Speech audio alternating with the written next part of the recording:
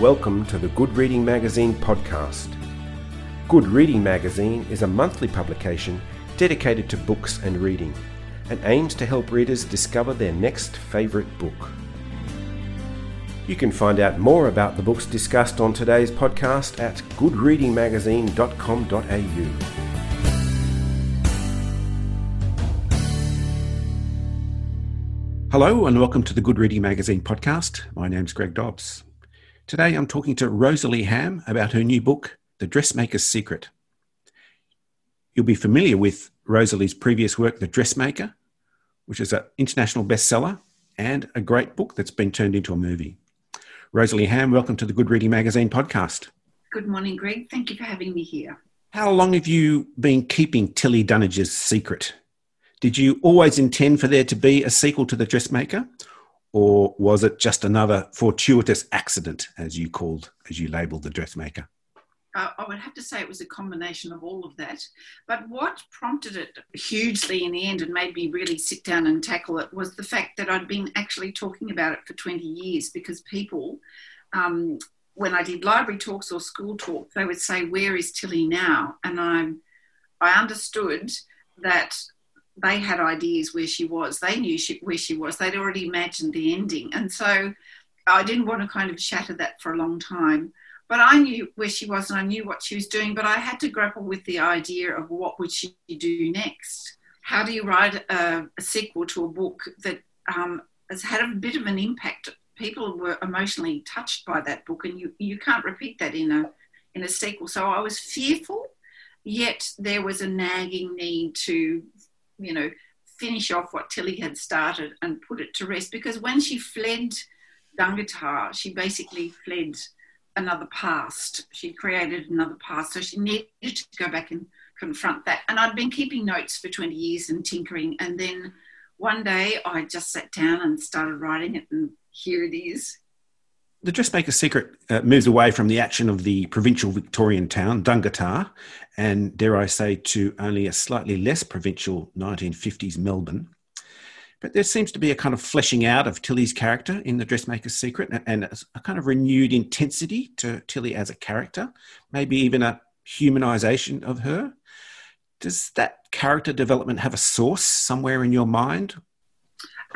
It was the first book, The Dressmaker, I wrote it as part of a creative writing course, and so the sequel to The Dressmaker is my fifth novel.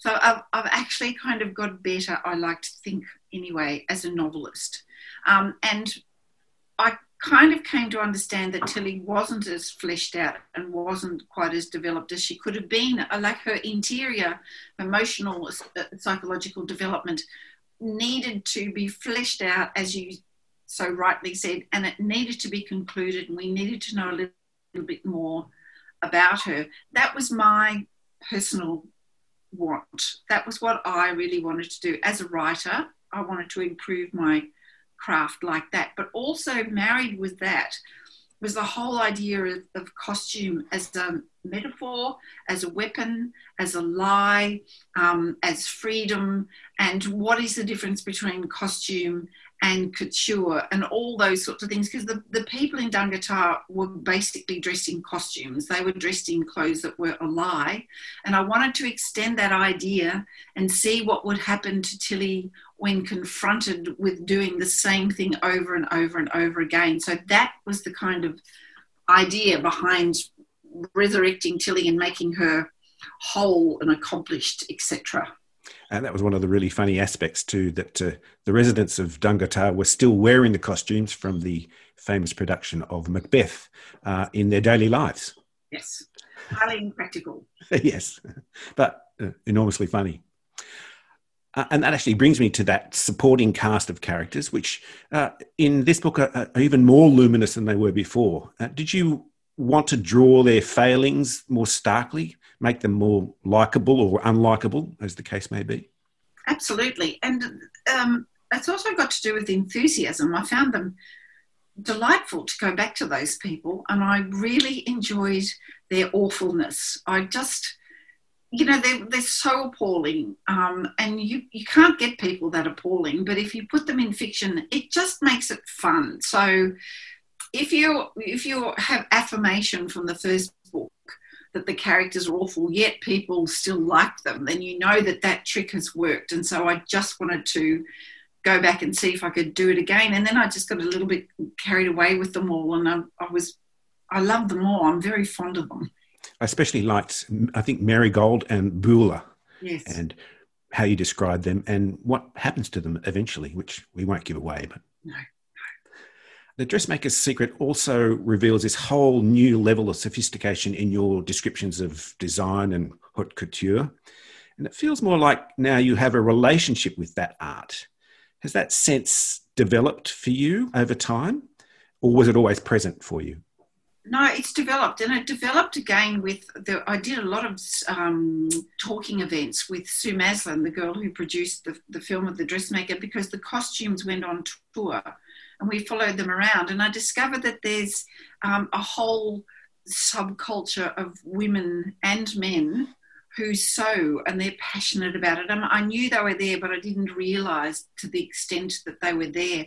And just their knowledge, their wisdom, their understanding, their appreciation, and their eye for looking at fashion kind of rubbed off on me. And I found myself harking back to my childhood when I was with my mum and she was making dresses for the people of Jerilderie, and kind of extending that by looking at costume exhibitions and hearing people talk and taking note of fashions in film and what people wore, and all those sorts of things came to the fore. And of course then there was another thing that amused me and terrified me and made me very angry, was the whole scrutiny of poor old Julia Gillard and everything she wore. And I came to understand that everybody in a public place, if you're a woman, it's got more to do with how you look rather than what you do. And so there's some sort of distance between what is true and how people see you. So they were all the things that I wanted to kind of incorporate into gorgeous, luscious, beautiful fashions that none of us can ever possibly afford to wear, but you can vicariously enjoy them by just writing about them or reading about them or looking at them. Sometimes your writing actually seems to elevate fashion to almost like the level of sculpture. Is that how you sometimes see it? Yes, indeed. And in research, it's the way, like I read books on Dior and I read books on Madame Vianney, and I read on Tony Mastiavetsky, I think that's how you say it. He's a contemporary Australian designer. And just the way they approach the garments and the foundation of it and how they build on that, and the idea and the concept and the silhouette and how the fabric moves. And it's actually quite a clever, complex craft that's deceptively simple. And you don't even know that your eye's being tricked when you look at a gown, but you're kind of being manipulated as an observer to see someone in a certain way. And I remember going to Bendigo and seeing a costume exhibition, and there was an x-ray of what was beneath a gown to make it work, to hold it in place. And it was very complex and complicated. And I just grew to admire it enormously. I feel like sometimes the Dressmaker is this sort of very special, unique window into a kind of philosophy of couture. And even in the book, there's sort of an internal debate on what clothing says about the wearer. Is that something you are really keen to explore? Absolutely. There's a whole philosophical side of it that is married to Tilly's emotional development, her progress, her coming to terms with, what am I doing with my art? Why am I just dressing these people and exacerbating their worst aspects and turning them into monsters so they can use my talents to their end? What can I do with what I've got that will have a better effect on society and herself? And so there's an argument in there, and it's loosely based around an actress, a character who's an actress, and she's Miss Nita Orland. She needs someone to make her costumes. And she poses the question to Tilly that in order for you to make my character true, to make my character speak the truth. You need to trawl inside yourself as the costumier to find what it is inside you that marries with the character. You need to find the character in you so that you can express that on me. And it sounds complicated, and I worked hard to try and make it kind of work. But in the heart of that lies finding the truth within yourself. But at the same time, you can use that truth to be authentic, to make something else true, or you can still use costume to present, for example, at a court or a police station or in front of a judge. You can wear something that you want the judge to see, to perceive you as. So there's all sorts of little things in there that I was kind of having a go at to really kind of make more vibrant what clothing, how you can use it. It's almost like you treat clothing as a kind of a mask, and it's a chance to be someone else or even to be yourself. Absolutely. Either of those things, yes. And you can use it to meld in and not be seen as a uniform to be accepted, or you can use it to give an impression or to get into a room. And I'm saying all of this with deep irony because most of my day is spent in hard yakka bib and brace because they've got enough pockets to carry everything I require. I can frock up. I've never been known to, but it's just in the back of my mind. I'm thinking about myself and the author, and there's a kind of a lie in there too. I don't recall any descriptions throughout the book of bib and brace. No. I'm also curious about the description of your previous novel, The Dressmaker, as being gothic. How do you feel about that label? How do you respond to that? I thought that was good. That was something that was introduced by Gail McCallum, who was my editor at Duffy and Snellgrove when that book came out. And it had to do with the landscape and the fact that isolation and the great stretch of vastness was a kind of a wall and a barrier that kept those people in their little isolated culture. And also it was harsh. It was rural. It was hot. It was all of those sorts of things. And the town was old and decrepit and dilapidated, and all those kind of things influenced the language of the people and the kind of people that were there and what they did, how they acted, what they said, and because they lived in fear and lies. So I thought that the landscape actually enhanced the contents of the book and really turned it into something slightly grotesque, but also satirical. I actually kind of made more connections with things like Commedia dell'arte or Mozart opera and the way people express themselves in this sort of, as you say, very grotesque way.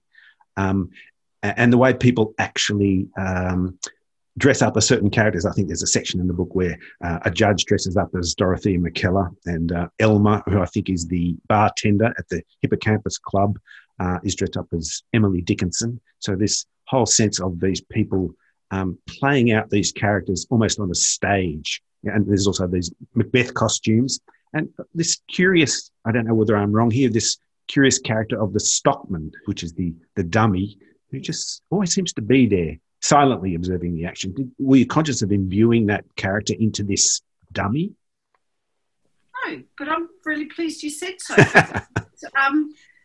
And it opens up a whole different topic for conversation about lies and how you are seen. And it's quite a fascinating thing. But yes, the people are, you're quite right, they're sort of leeringly grotesque in one way, but I haven't made them those particular people that you talk about from the Hippocampus Club. I've made them fond, but it's like when you get into your own community and your own small little enclave of friends and family, you accept their idiosyncrasies, and if they look odd, you don't notice that they look odd because they just look like themselves. So there's the kind of thing where I write what they look like and how they are, and to keep it in prose that doesn't dramatise that just describes it and makes it, well, this is the way it is. And there's an irony in doing that that normalises the grotesque and makes it more palatable or acceptable. And I just, that Hippocampus Club came from a bar I staggered into once lost in Brooklyn in New York, and I just found a whole lot of very, very odd, very friendly, very lovely people. And the barman said to us, don't go out, don't leave New York. And he said, they're all weird out there, stay in New York. And there were barflies and they were weird people, and we were a bit lost. And they walked us across the street and gave us the right coins and put us on the local bus to get us to where we wanted to go, and waved goodbye. And I just have an image of turning around and looking at all these people. They were like stalagmites. They were just kind of that had lost their cave, and they were standing at the bus stop waving to us. And it's just things like that that you remember, that stick in your mind. So, and they all looked quite normal to each other. They didn't think they were unusual whatsoever. And so it was those sorts of things that I draw on.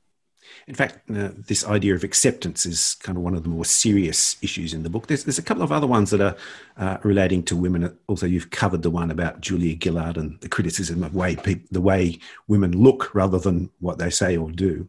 But there's another one that interested me, and which is quite topical and buried in the text somewhere, is this idea that that there's an undervaluation of women's contribution to gross domestic product. I found that quite interesting. Why did you want to raise that? And why also this scene full of these grotesque characters? Some of them are buffoons, some of them are absolutely despicable. Why choose that scene, that stage, to express these kinds of ideas? So that was taking place at the Hippocampus Club, that conversation, and I believe the Rosettes were performing. Is that true? Yeah. They're balancing cream buns on their feet, I think. Yes, yeah. That happens to be, you've got to be very cautious here, because the Rosettes were a performing group of myself and my two girlfriends. Oh, so there's some truth in that whole thing.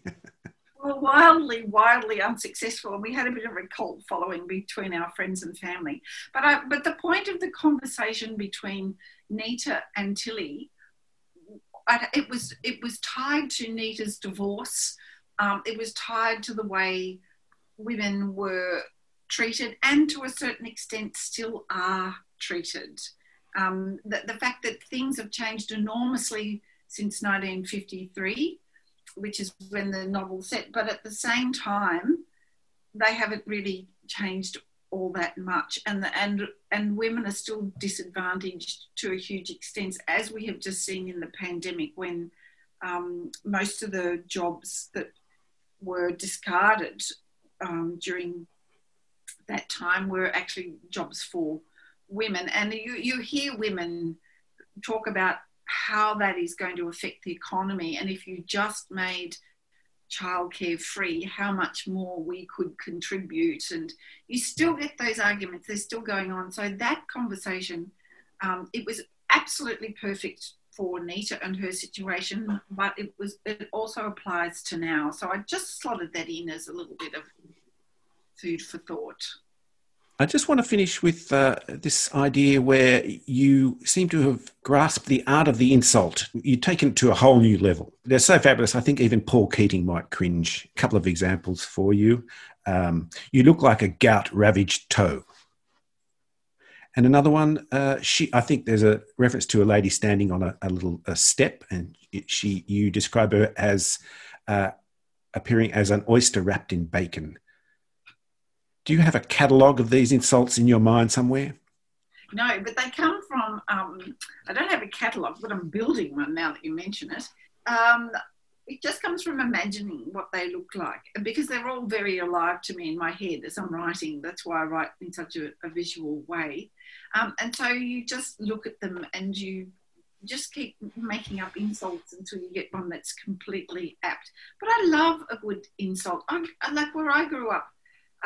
It was a small town, and there was football every Saturday, and honestly, some of the insults that were flung at the opposing teams by the locals, they were hilarious, and they were accurate, and they could be accurate to the point of devastatingly true. And you could expose people and their secrets by barracking obscenely at the football oval. So it all just comes from that kind of thing. And I possibly am a little bit odd, or maybe not odd, in that if someone upsets you or slights you or hurts your feelings, you can spend days stewing about it and thinking about all sorts of horrible things to do to them. And I know that I'm not alone in this. There are other people out there. But I'd like to say at this point that ultimately I do let things go, and I just put them into a book and use them. And then therapy has done its wonderful job. Well, I think you've developed a great Australian tradition, really. I think you've really advanced that. It's one of the things that makes this book, The Dressmaker Secret, so funny on every single page, but it doesn't lack poignancy either. It's actually quite moving at the same time. Thank you for that. And I read a column in a magazine over the weekend, and it was talking about that very topic, that great Australian tradition of slinging insults and coming up with witty, funny, lovely ways to describe things and people, and our devastatingly horrid black humour sometimes. Like, sometimes the jokes come out a little bit too soon after the tragedy, but it's just kind of the way we are. And I seem to have, I'm not too different to most other Australians, I don't think. There's that very strong sense of irony in the Australian sense of humour, and it comes through very strongly in your book. I guess that was, in a sense, automatic for you. It is, and I attribute that to being Australian and being born and raised in a small country town. And as I've said in the past, it's that thing about alleviating or putting a pinprick in the balloon of grief and sadness and tragedy to kind of deflate and calm the whole gruesome situation, whatever has occurred. So if you add a little bit of humour into there, it just puts everybody at ease and it brings them all back down to earth, and you understand that it's life and death and that's all there is. So, well, not all there is, obviously, but it's just life and death, and it's part of life. And so there's practical things to be done. The sandwiches have to be made and the flowers have to be picked. I think as a nation, we're very good at that, reducing it to those really basic elements, as you say, life and death. I think so, especially because we're largely rural and everything depends on the elements. And so you've got to have a sense of humour. If a storm comes through and ruins you, well, you don't want to stew about it too much. Well, you probably would, but you don't want to, spend your life. You've got to pick up and move on. That seems to be a very Australian thing. Which is exactly what Tilly does in The Dressmaker's Secret. So, Rosalie, thank you very much for joining me today on the Good Reading Magazine podcast. It's been a pleasure to talk to you, and it's a fabulous book. Thank you. Thank you. I've thoroughly enjoyed that discussion. That was very lovely. Thank you, Greg. I've been talking to Rosalie Ham about her new book, The Dressmaker's Secret. It's published by Picador and is available at goodreadingmagazine.com.au and all good bookstores. My name's Greg Dobbs, and thanks for listening.